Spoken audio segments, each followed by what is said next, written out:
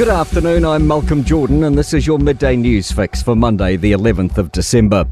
A number of youths, one as young as 11, have been arrested for breaking into cars in Auckland. Joey Dwyer reports. A member of the public spotted the group of 8 in Westgate about 2 a.m. They fled, pursued by police, travelling about double the posted speed limit.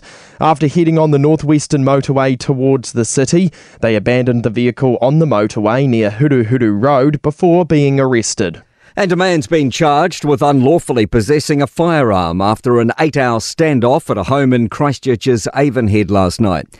Neighbours of the Beatrice Place property, where the man was believed to have been holed up with a gun, were forced to evacuate while police negotiated with him. The incident was resolved without injury around 11 p.m. The man in his 30s will appear in court today.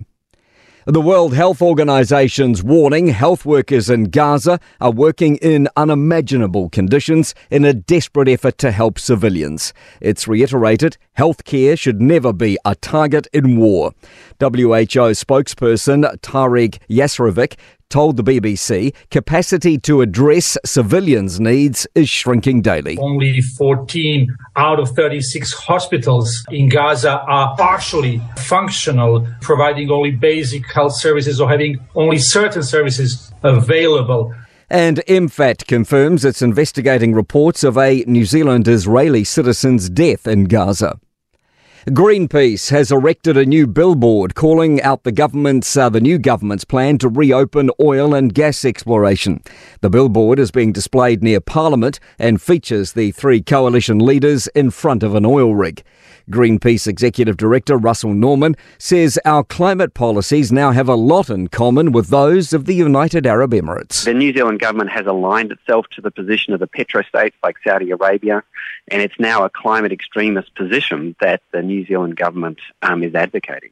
Union members are planning to rally outside the ACT Party's Auckland headquarters over fair pay agreements.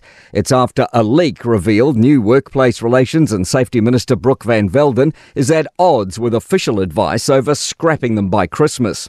First, ETU, NZEI and Unite unions are banding together at ACT's Newmarket office today. First Union General Secretary Dennis Marga says there hasn't been any consultation with business or unions. And if ever we have an opportunity, we would like to say to the Minister, be open-minded. A survey shows the number of Year 10 students regularly vaping has fallen for a second year in a row. Next week, disposable vapes must have removable batteries, child safety features and a maximum 20 milligrams of nicotine per millilitre. A blow for Gloriavale, with the Christian community's bid to appeal July's employment ruling largely failing. To sport, Lydia Ko has ended a challenging golfing year with victory at a co-sanctioned event in Florida, playing with PGA Tour player Jason Day. Marcus Daniel has returned to the professional tennis court for the first time in 22 months as runner-up in the Wellington Open doubles, as he plots a return to the Olympics. And the New Zealand women's hockey team have drawn their two-match series against the United States 1-1, losing the second game 5-4, and tennis great Chris Evans' ovarian cancer has returned. I'm Malcolm Jordan, that's your latest news fix. We'll be back with the next update at 5 p.m. from the News Talk ZB newsroom.